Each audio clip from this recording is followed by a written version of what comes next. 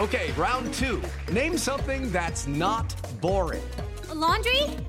Ooh, a book club. Computer solitaire, huh?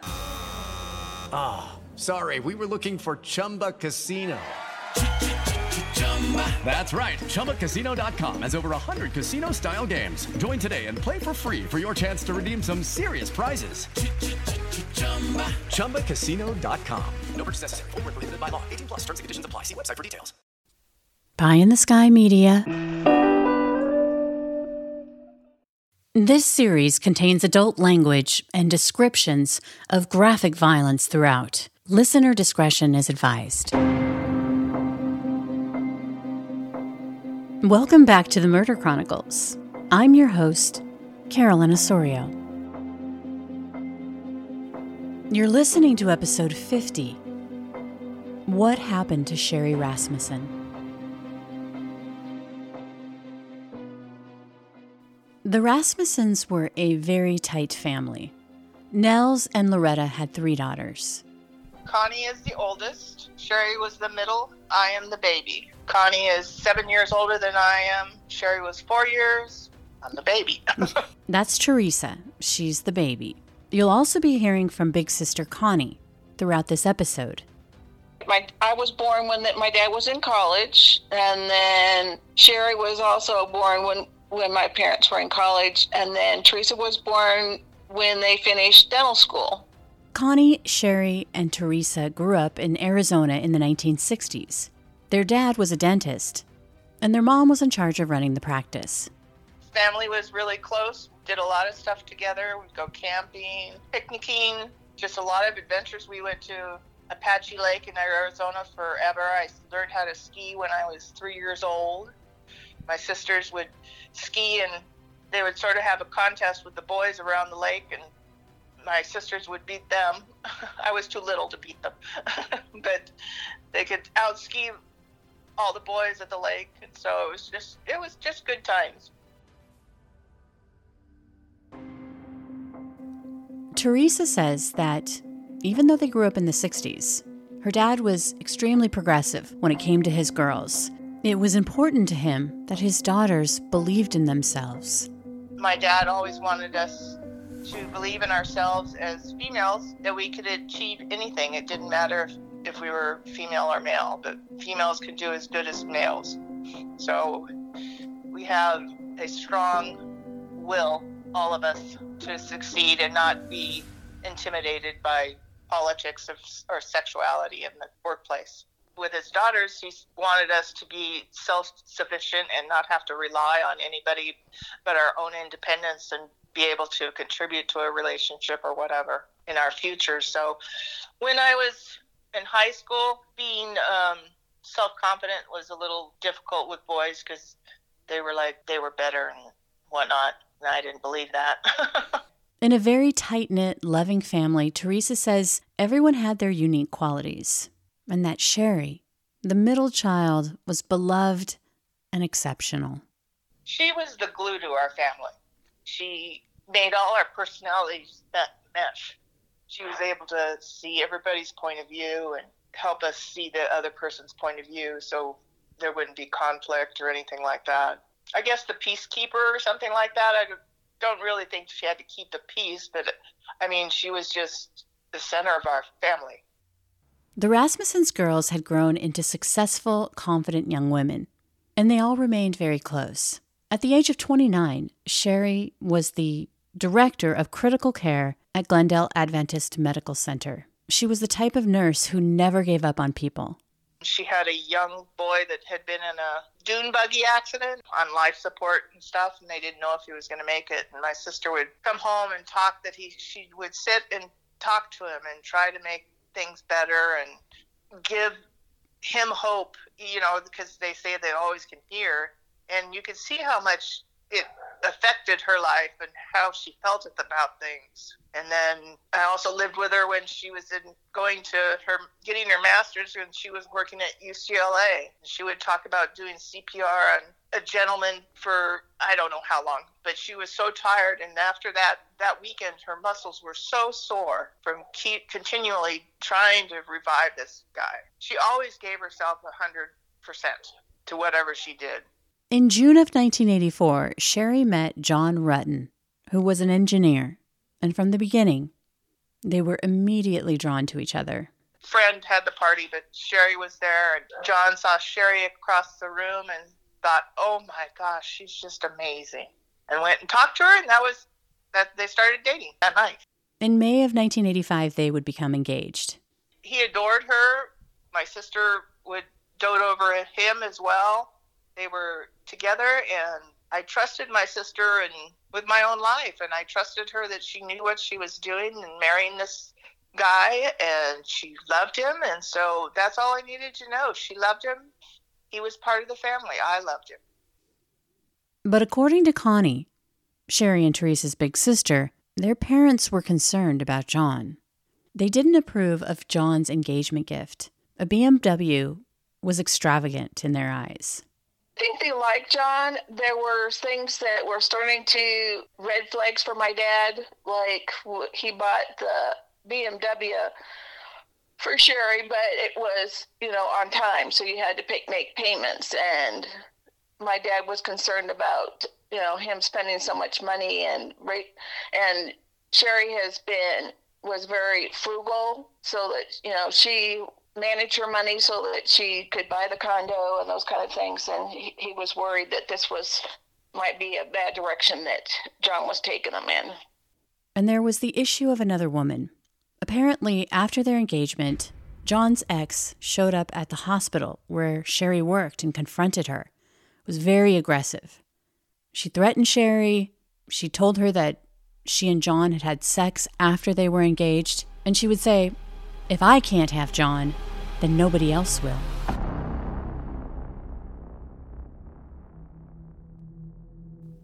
Confronted Sherri about her relationship with John and not wanting, Sherri, interfering but making a lot of accusations and high volume voice and stuff. So distraught, Sherri came home from work that night and confronted John, who would ultimately confess to having sex with his ex after he and Sherri had become engaged.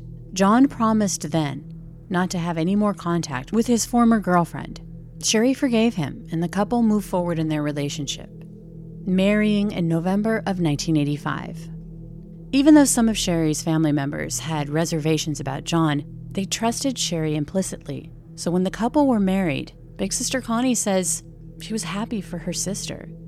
Sherri loved being an aunt. She carried Rachel around most of the time during her wedding reception, and people thought maybe that was her baby. But she was really loved her new niece. So well, and it sounds like she was able to just one glance at your sister say you're pregnant, like before she even told her. Yeah. She was really keyed into people, it sounds like. She was compassionate, funny, intuitive, smart. She was just a beautiful person inside and out. She was very athletic. She always was the athletic one and always kind of got us all involved in doing sports. But the issue of John's ex after the marriage persisted. The woman wouldn't accept that John had moved on. I had feelings for John because she had come to her work. She had come by their condo to have John put wax on her snow skis and was making inappropriate visits to their environment.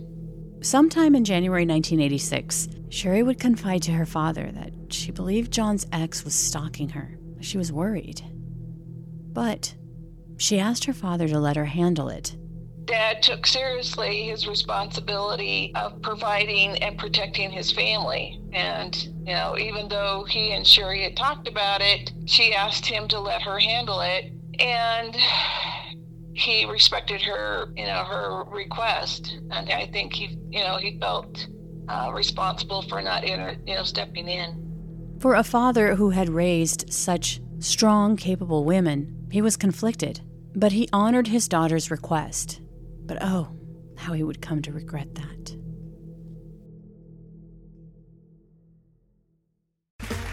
Okay, round 2. Name something that's not boring. A laundry? Ooh, a book club. Computer solitaire, huh? Sorry, we were looking for Chumba Casino. That's right. ChumbaCasino.com has over 100 casino-style games. Join today and play for free for your chance to redeem some serious prizes.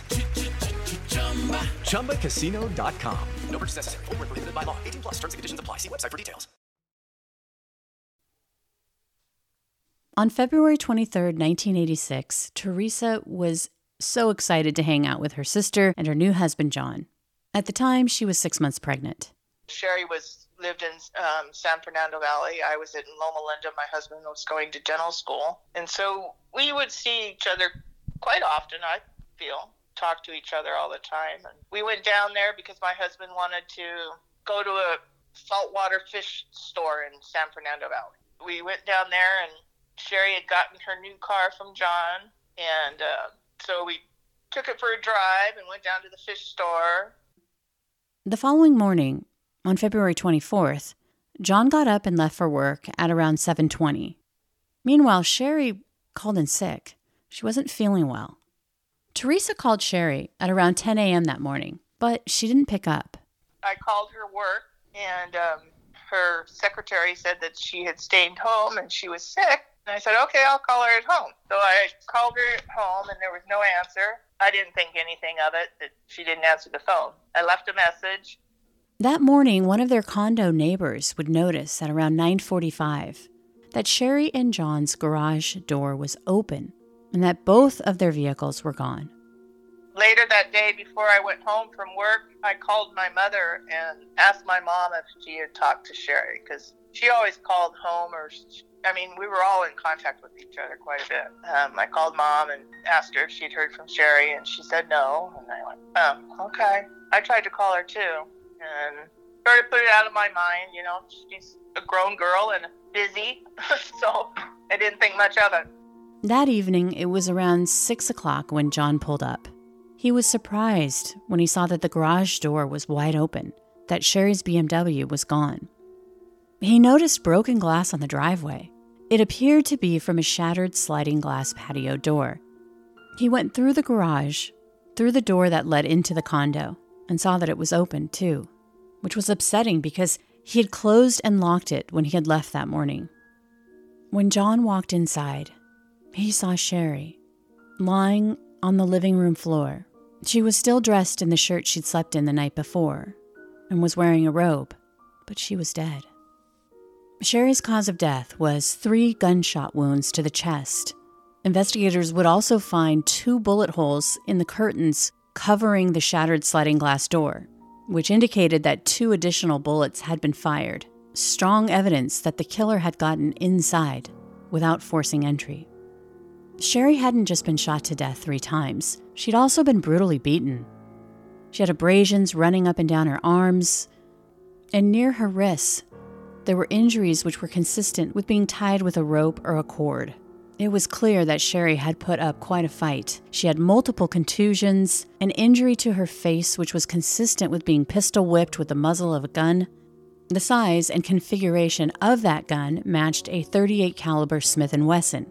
There was also a blow to her head that matched a broken vase near her body. Sherri had lacerations and abrasions on her hands, mouth, face, head, and neck. Crime scene investigators would find 2 broken pieces of Sherri's fingernails by the front door. They would also find a white cord with bloodstains that matched Sherri's. On Sherri's left inner forearm, there was a bite mark. The pathologist would examine the bite mark under a microscope and determine that it had been inflicted at or about the time of Sherri's death. They also collected a quilt found near Sherri's body. It's believed that whoever had murdered Sherri had wrapped the quilt around the muzzle of the gun, using the blanket as a makeshift silencer. Samples were taken from the bite mark on Sherri's arm. The broken fingernails were collected, as well as clippings from other fingernails. In the living room, stereo equipment had been taken from the cabinet and was stacked by the door to the garage. A drawer in the living room had been yanked out, and its contents were dumped on the floor. But the other rooms had been left undisturbed. Reading the crime scene, investigators wondered if Sherri had been the victim of a burglary gone wrong. As they interpreted the crime scene, a theory began to coalesce that two thieves had come through an open door. There was no sign of forced entry.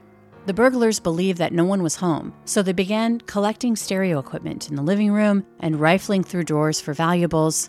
But they didn't realize that Sherri had stayed home sick from work. And so when Sherri heard the noise from the bedroom, she walked in on the burglary happening in the living room. They theorized that the burglars tried to subdue Sherri, but at some point there was a struggle, and they shot Sherri. But there was a problem with this theory. There was no evidence of forced entry, and though the stereo equipment appeared to be stacked and ready to be taken, the only thing that was actually stolen was Sherri's BMW and Sherri and John's marriage certificate. The marriage license and the car. There was nothing else that was stolen. No, the house was just staged. Things were moved around, but none of her jewelry. She didn't have a lot of expensive jewelry. It was more costume jewelry, but nothing was. But she had TVs and stereos and the typical things that you'd have in a house, and none of that was taken. Connie says that she called Sherri that night, having no idea that her sister had been murdered and that Sherri and John's condo was now a crime scene. I had called her from work, and then I had also called her that evening. And apparently one of the detectives or police officers answered the phone. And I thought, I knew it wasn't John's voice I was talking to. I said, I must have dialed the wrong number. And then I had to take care of my daughter who had an ear infection at the time and didn't call back. It wasn't until after midnight that she was made aware that her sister had been murdered. You get a call from your parents? I mean, what did that do to you? Well, I was in shock. At first, I thought my dad was I said, that is a bad joke. And he goes, it's no joke. And then I just, started screaming and crying. And he sternly told me to pull it together. And so I pulled it together and I said, okay, well, I'll make arrangements to fly down to L.A. Sherri's other sister, Teresa, remember, she's the one that lived in California, says she got a phone call in the middle of the night from her father, too. In the middle of the night, my dad called and said that Sherri had been killed. And I sat up in the bed and screamed. And I handed the phone to my husband, and he goes, what's wrong? And I couldn't say anything. So then my husband took the phone, and then my dad told my husband. And I guess we must have chatted a little bit of what was going to happen the next day, or if they called me back later. I'm not quite sure. It's sort of a blur. Teresa would meet her parents, sister Connie, and her 6-month-old at the airport. And here's where family dynamics come into play. Remember, Teresa, she lived in California and had come to love John because she'd spent time with him and Sherri. I love John. He was fantastic. He loved Sherri to death. I have no qualms with John. I actually talked to him last week. Whereas Connie says that she and her parents hadn't had a lot of interaction with John because they didn't live nearby. After Sherri's murder, they wanted answers. And Connie says her parents didn't feel like John was being as forthcoming as he could be. His actions did not reflect what I would expect of a husband that loved his wife. And so he really sold my sister short, in my opinion. When he found Sherri, it was around 5:30, 6 o'clock. My parents didn't hear about it till like 11:30 or 11:30, close to midnight. Because they didn't want my parents to be showing up, too soon. Why would he want to keep that from them? Because he called his parents right away so his dad would up there to protect him. He implied that my dad, might be confrontational. So he set my parents up for not being able to get there until the next day. Of course, John was interviewed right away by police, and they would interview him into the next day. He was given a polygraph and he passed. But at some point in those interviews, he would tell detectives about his ex-girlfriend and that she was an LAPD officer. But according to Connie, John never told her parents the name of the ex. It's unclear if John's ex was ever interviewed by police. I reached out to the LAPD to get a clarification on this point, but haven't received a response to my interview request. Ultimately, John would be cleared as a suspect. The working theory by those investigators was that Sherri was a victim of a burglary gone wrong. I think my dad had always thought that there was something else involved in just a random thing. He had just seen her, I think, Valentine's Day, and I think she died on the 20-something. I forget exactly the day. But so I think that was pretty clear in Dad's mind at that point, so he didn't think it was a random act. Especially after they had access to Sherri's condo. They thought it looked staged. Of course they were suspicious. Sherri had confided to her father that she was being followed, stalked.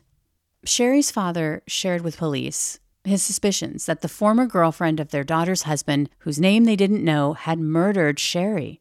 But their concerns appeared to fall on deaf ears. Detectives held fast with their theory that Sherri's killers were two unknown male Hispanics who were suspected of several burglaries in the area.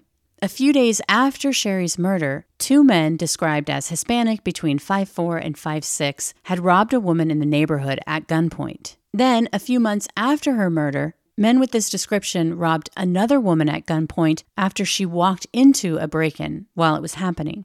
Her house was just a few blocks from Sherri's, which put these men in the frame as the primary suspects in Sherri's murder. My sense, and every time that I've had interaction with the detectives early on, was they were fixated on that it was a robbery, and even though we asked them several times to explore it, investigate it, did not concur. They said, that they just kind of blew us off. Sherri's family was beyond upset, especially after they got a copy of Sherri's autopsy report. They believed in their hearts there was no way this was a robbery gone wrong. The crimes against Sherri, the beating she endured, was up close and personal. Making arrangements for her funeral, we couldn't even go into her house to get something to bury her in. We had to go and buy something new. And they told my parents that she was so beat up that, not to see her. So we had to have a closed casket funeral. Dad was very adamant in believing that it was this police woman who he didn't know what her name.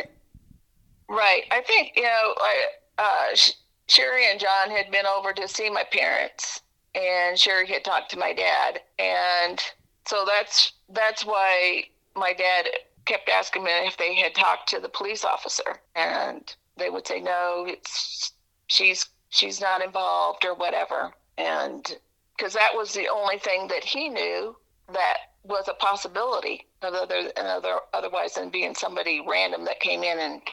But the thing of it is the more we heard the details of what, my dad got a hold of the autopsy, which they were not happy about, but we got the copy of the autopsy, and that was, I think we got that in the first couple of weeks after we were back home. Who wasn't happy about that? The LAPD.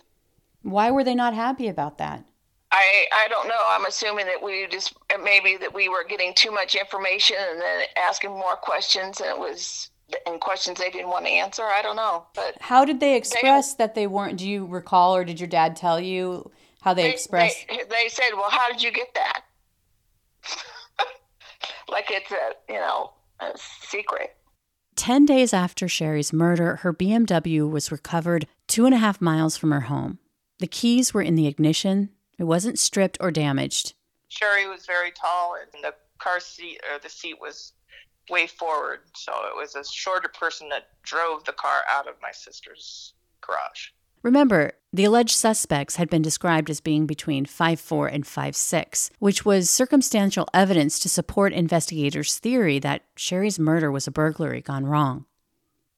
A year after Sherri was killed, we held a press conference, and my dad offered a reward and everything, and then the detectives came up with this sketches that they thought it was burglars and so on and so on. And so nothing really came out about that. My dad wrote the chief of police. I forget what his name was back then. A real famous guy, but anyway, can't think of it. Daryl Gates? Yeah, him. He wrote Daryl Gates about my sister's death and kept a copy of the letter, and Gates said he never got it. So, I don't know. The police department wasn't very helpful.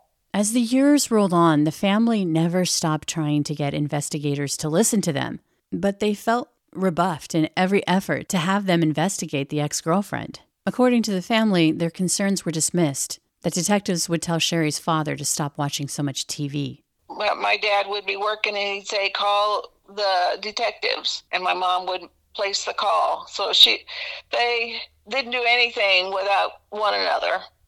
Now, when we talked about that, it was such a, sometimes it's the simplest details that can really say everything. And when you described that your mom had weathered that card because she'd handled it so many times.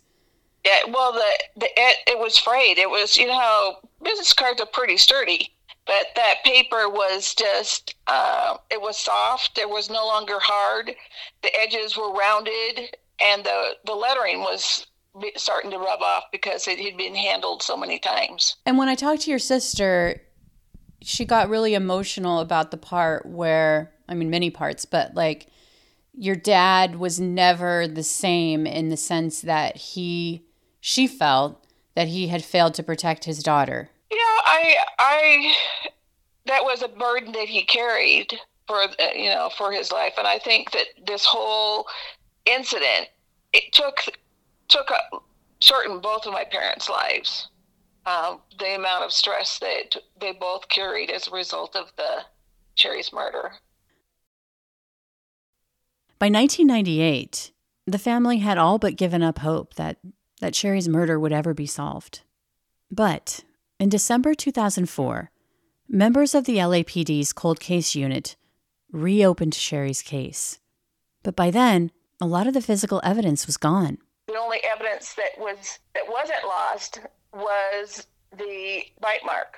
Everything else in the whole box of evidence was lost.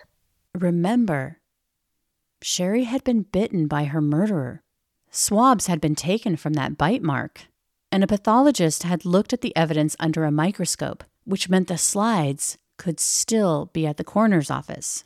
Investigators made a request to the coroner's office, hoping to find the bite mark tissue sample. The request wasn't in vain. The sample had been in a freezer in the coroner's evidence room since 1986. Back then, DNA was in its infancy. In 2005, a criminalist would examine a piece of one of the swabs under a microscope and perform DNA testing on it. 2 profiles were revealed, a major one and a minor one. The minor profile was believed to belong to Sherri, although there wasn't enough to get a complete match. The major one, however, was complete. And although they didn't know who it was based on the profile, they knew it was female. The killer was a woman, and quite possibly the robbery had been staged all along. They would upload the DNA profile into CODIS, but there wasn't a match. In 2009, investigators started looking into specific women who might have had a reason to murder Sherri. They went back to John, Sherri's former husband. They had re-interviewed John so many years later. Uh-huh. And that's maybe when her name got brought up again, the ex. Yeah. Because that's when they found out that the DNA was female, and so it totally discredited the 2 Hispanic men who were believed to be the burglars in a burglary gone wrong. Correct. Right? Yes. Teresa says that she got a call from her parents saying that the police wanted her to give a DNA sample for elimination purposes. A week later, she was contacted by the police again. And they said they're going to be making an arrest soon. And so my dad was trying to get them to tell him who and get more information on what they had evidence-wise and whatnot, since they were going to be making the arrest. But they wouldn't tell him anything until the arrest was actually complete. John's ex-girlfriend's name was Stephanie Lazarus. And now, with all the other women in Sherri's life eliminated, Lazarus was their number 1 suspect. It had been 23 years since Sherri was brutally murdered. By 2009, Stephanie Lazarus had gone on to have a successful career in law enforcement. She was a 25-year veteran of the Los Angeles Police Department, highly decorated and well-respected. She was a detective who worked high-end art thefts in L.A., a very high-profile position. Unbeknownst to Detective Lazarus, cold case detective John Nettle had been assigned to the case, and when the unit realized a fellow officer was a suspect, they had to be very careful investigating one of their own. Did they get a surreptitious sample from her? They did. They followed her and picked up a soda cup that she had disposed of when she was at Costco. Wow, they didn't even do it at work. No. They really wanted to keep this low profile. Stephanie Lazarus's DNA was a match for the bite mark. They would also find her DNA under Sherri's fingernail. It was time to interview Stephanie, but investigators realized it was a very delicate situation they were presented with. They knew they had to be careful when they talked to Stephanie. Number one, officers carry guns on them, even if they're at their desks at the station. So they concocted a ruse to get her into an interrogation room, because that way they could disarm her of her service weapon. The detectives explained to Stephanie that they needed her expertise on an art theft investigation. They asked her if she would join them in an actual interrogation room. In this way, they got her away from her gun, and they were also able to record the interview at the station on June 5th, 2009. We've been assigned a case that we've been looking at. Okay. It's a new case, and reviewing the case, there's some notes to see as far as your name being mentioned. Okay. Do you know John Rutan? When asked about John, Stephanie would repeat his name twice, as if trying to recall who he was. And they purposely referred to him as John Rutan, when they knew all along that his name was John Rutten. John Rutan. John Rutten? Rutten. Oh, yeah, I went to school with him. You did? Yeah. How long did you know him? Gosh, I went to school in, went to UCLA in 1978 I started, and, met him at school at the dorms. Mm-hmm. Were you guys friends, close friends? Yeah, we're very close friends. I mean, what's this all about? Well, it's a case we're working on. It involves John, and in there, some of the statements we reviewed, there's notes and stuff that he knew you and stuff. Oh, yeah, I mean, we were good friends, lived in the dorms for 2 years. You guys lived in the same dorm? Yeah. Oh, okay. Yeah, Dykstra. Okay. Were you guys just friends or anything else, or? Yeah, we were good friends. Yeah. Was there ever any relationship or anything that developed between you guys? Yeah, I mean, we dated. I mean, what's this all about? Well, it's relating to his wife. Okay. Okay. Did you know her? Not really. I mean, I knew that he got married years ago. Did you ever meet her? God, I don't know. Do you know who she was or anything? Well, let me think. God, it's been a long time ago. I may have met her. Geez. The interview was something that they had spent a lot of time preparing for. At first, she's like, oh yeah, I went to school with him. Then she tries to distance herself from him, act like he was just a close friend, even though they had dated in college and probably after. She was clearly evasive. And let me ask you, you said you dated John. How long did you guys date? I mean, are you guys, is this something, I mean, you said I was going to interview somebody about art, and how you guys are, I mean. Stephanie, here's the situation. It's basically, we knew that this, when we saw this in this chrono, that maybe, there was some relationship there. That's what the chrono seemed to indicate, and we didn't want to come up to you at your desk and ask those kinds of questions or do anything. You know how up there people can see what's going on if you go into an interview room or people are in there getting supplies. Okay. I mean, so we wanted to afford you some privacy, some confidentiality to talk about this, because we thought it might be, something, you're married to someone else, obviously, and so forth, and that you may not want to, talk about these things in that setting where someone, we don't want the rumor mill or gossip or any of that kind of stuff to start. That's fine. I mean, so we did this just as a means to try and speak to you in just a confidential place where where your business isn't out there for other people and your division to know about. God, that's been a million years ago. I mean, what year is it now? 2009? I mean, I graduated in 82. 82, yeah. We dated.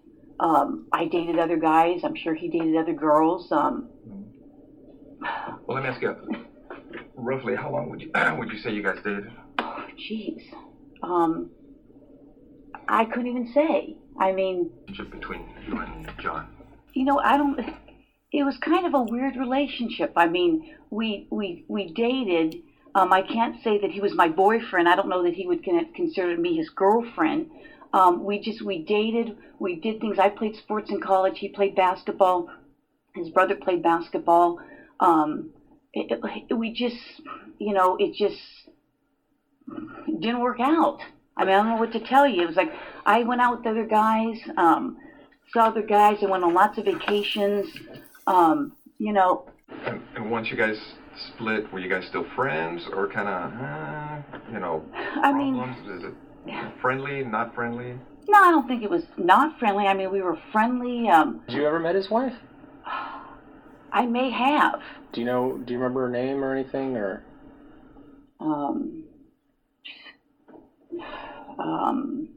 Or what she did for a living, or where she worked, or anything about her? Well, I think I'm going to say that I think she was a nurse. I mean, I can't remember how he said he met her. I mean, it's been so long ago. Well, let me ask you, did you go to their wedding, No, I didn't go to their wedding. No, did not go to their wedding.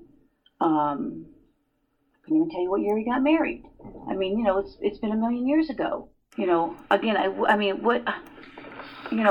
don't understand why you're talking about some guy I dated a million years ago. Well, do you know what happened to his wife? Yeah, I know she got killed. When they asked Stephanie about Sherri's murder, she would say she found out about it by seeing a poster around the station when she was on patrol. She also said she'd spoken with John about it. Detectives did what they could at that time on the crime scene, okay? And the burglary thing you're talking about, that is an angle that they looked at. But now we're looking at everything else on the case, because nobody was ever arrested on the case. I don't know that or not. Okay. Now, what we'd like to do is, obviously you know about all the DNA stuff and things of the nature that, gets done on cases nowadays. If we asked you for a DNA swab, would you be willing to give us one? Maybe. Because now I'm thinking I probably need to talk to a lawyer. Okay. I mean, well, because I know how this stuff works, okay? Don't get me wrong. You're right. I have been doing this a long time. Yeah. And I wish I had been recording this because now it sounds like, there's, you're telling these people say I'm fighting with her, and now it sounds like you're trying to, I've been doing this a long time. Yeah, we know. Okay? And now it almost sounds like you're trying to pin something on me. No, now I got that sense. Well, what it gets to on these cases, and you know it as well as I do, our job is to identify and eliminate suspects. I can't believe this. So if we ask you to the point to give us a DNA sample, a buccal swab, so we can identify or eliminate you, would you be willing to do that? Maybe. Because I know this. Well, that's where we're at too. I mean, because right now, from looking at the evidence, it's it's possible we may have some DNA at the location. That's great. And we're going to do what we can to try to put this thing together. And your name's in the book. These people are pointing at you for whatever reason. I don't know why. That's just crazy. I mean, that's absolutely crazy. And it would be irresponsible on our part not to look at it. I know. You guys have to do your job, and I guess I'm going to have to contact somebody. So. That's fair. I mean, because I know how this stuff works. I Sure. mean, I just can't believe it. I mean, we understand that. I mean, if we were in your position, I mean, we would feel the same way. I just can't even believe it. I mean, it's just, I mean, I'm shocked. I'm really shocked that somebody would be saying that I did this. I mean, we had a fight, and so I went and killed her. I mean, come on. On December 18th, 2009, Stephanie Lazarus was charged with the first-degree murder of Sherri Rasmussen. She would plead not guilty. Connie says the arrest was a long time coming. So we kind of knew that they were going to make an arrest, so we were all huddled over at my mom's waiting for the call. And then when they called us and told us, obviously we cried. But I was happy for my dad, that he's finally getting verification that he was right from the very beginning.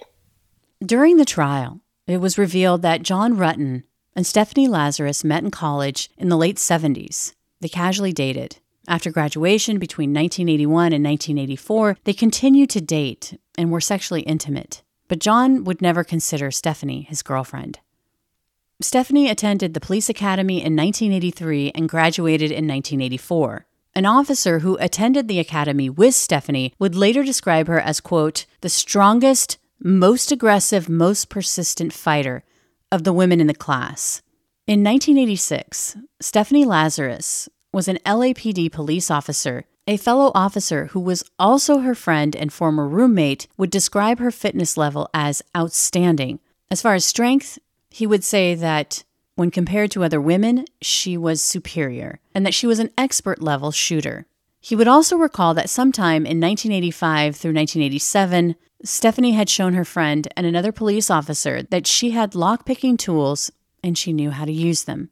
In June of 1984, while still casually dating Stephanie, John had met Sherri, and in May of 1985, they became engaged. Apparently, when Stephanie found out that John and Sherri were engaged to be married, she called him, desperate. She begged him to come over to her place, which he did. And when he arrived, Stephanie was beside herself. In between tears, she told him that she was in love with him, asking him repeatedly to have sex with her, which he did. However, the sexual encounter they shared didn't change John's relationship status with Sherri. They were engaged to be married, and several weeks later, he moved into Sherri's condo. Sometime after this, Stephanie allegedly showed up at Sherri's work, angry, upset, and ready to get even. She told Sherri that she and John had been intimate. Remember, she allegedly made that comment, "If I can't have John, no one will." Distraught, Sherri came home from work and confronted John, who confessed to having had sex with Stephanie after they were engaged. John promised to not have any contact with Stephanie, and the couple moved forward in their relationship, marrying in November of 1985. But Stephanie wasn't ready to move on, not by a long shot. Stephanie's roommate would testify that after she learned about the engagement, she'd gone into his room, woken him up late at night. She was looking for comfort. She would explain that John had broken up with her and was going to marry someone else. She revealed that she'd gone to his fiancé's work and confronted her, lamenting that she couldn't date because she was picky and only wanted men who were tall and athletic like John.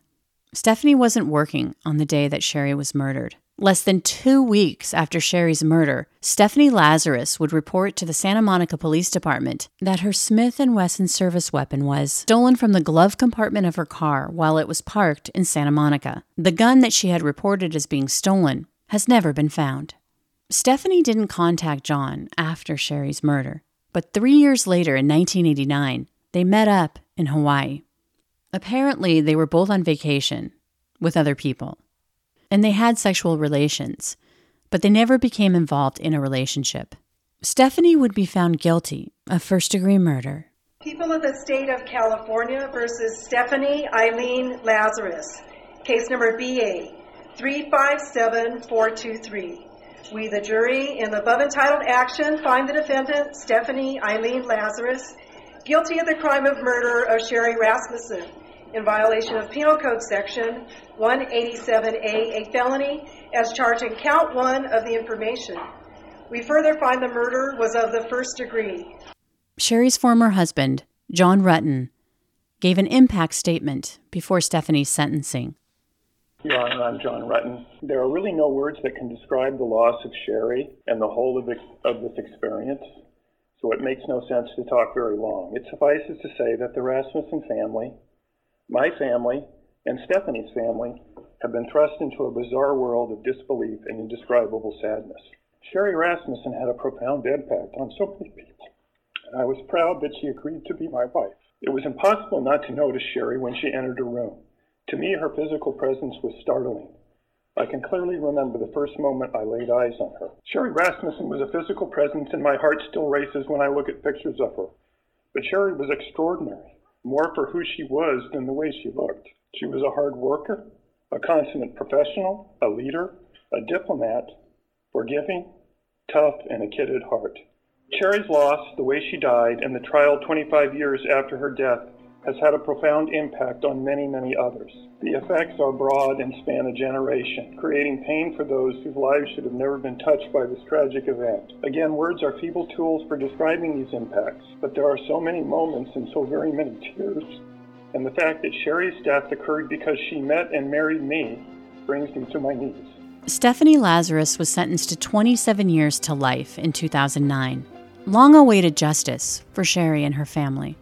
Despite being sentenced to 27 years, the family found out that Stephanie Lazarus is coming up for parole in November of 2023. I guess with the parole hearing coming up, is Stephanie had 23 years of her life free after she killed my sister. And then she serves 12, 13 years and then potentially has an opportunity to continue to live her life. I mean, it's really not fair. I mean, my sister was just starting to embark on, with her marriage. She was still early in her professional career. She had so much more that she could have contributed. We don't know how far what she could have done. And certainly, she didn't have the opportunity to have kids. Stephanie was able to adopt a daughter. The different stages of life she eliminated and took away from Sherri, but also for the rest of us to share with her as she goes the stages of life. She took that from my parents. And in all honesty, I believe that my parents' life was cut short as a result of it. Because their family lived into their 90s, and both of my parents died in their 80s.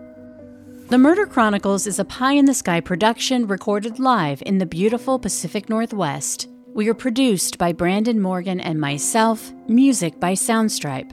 For Pie in the Sky Media, I'm Carolyn Osorio, your writer and host. Thanks for listening.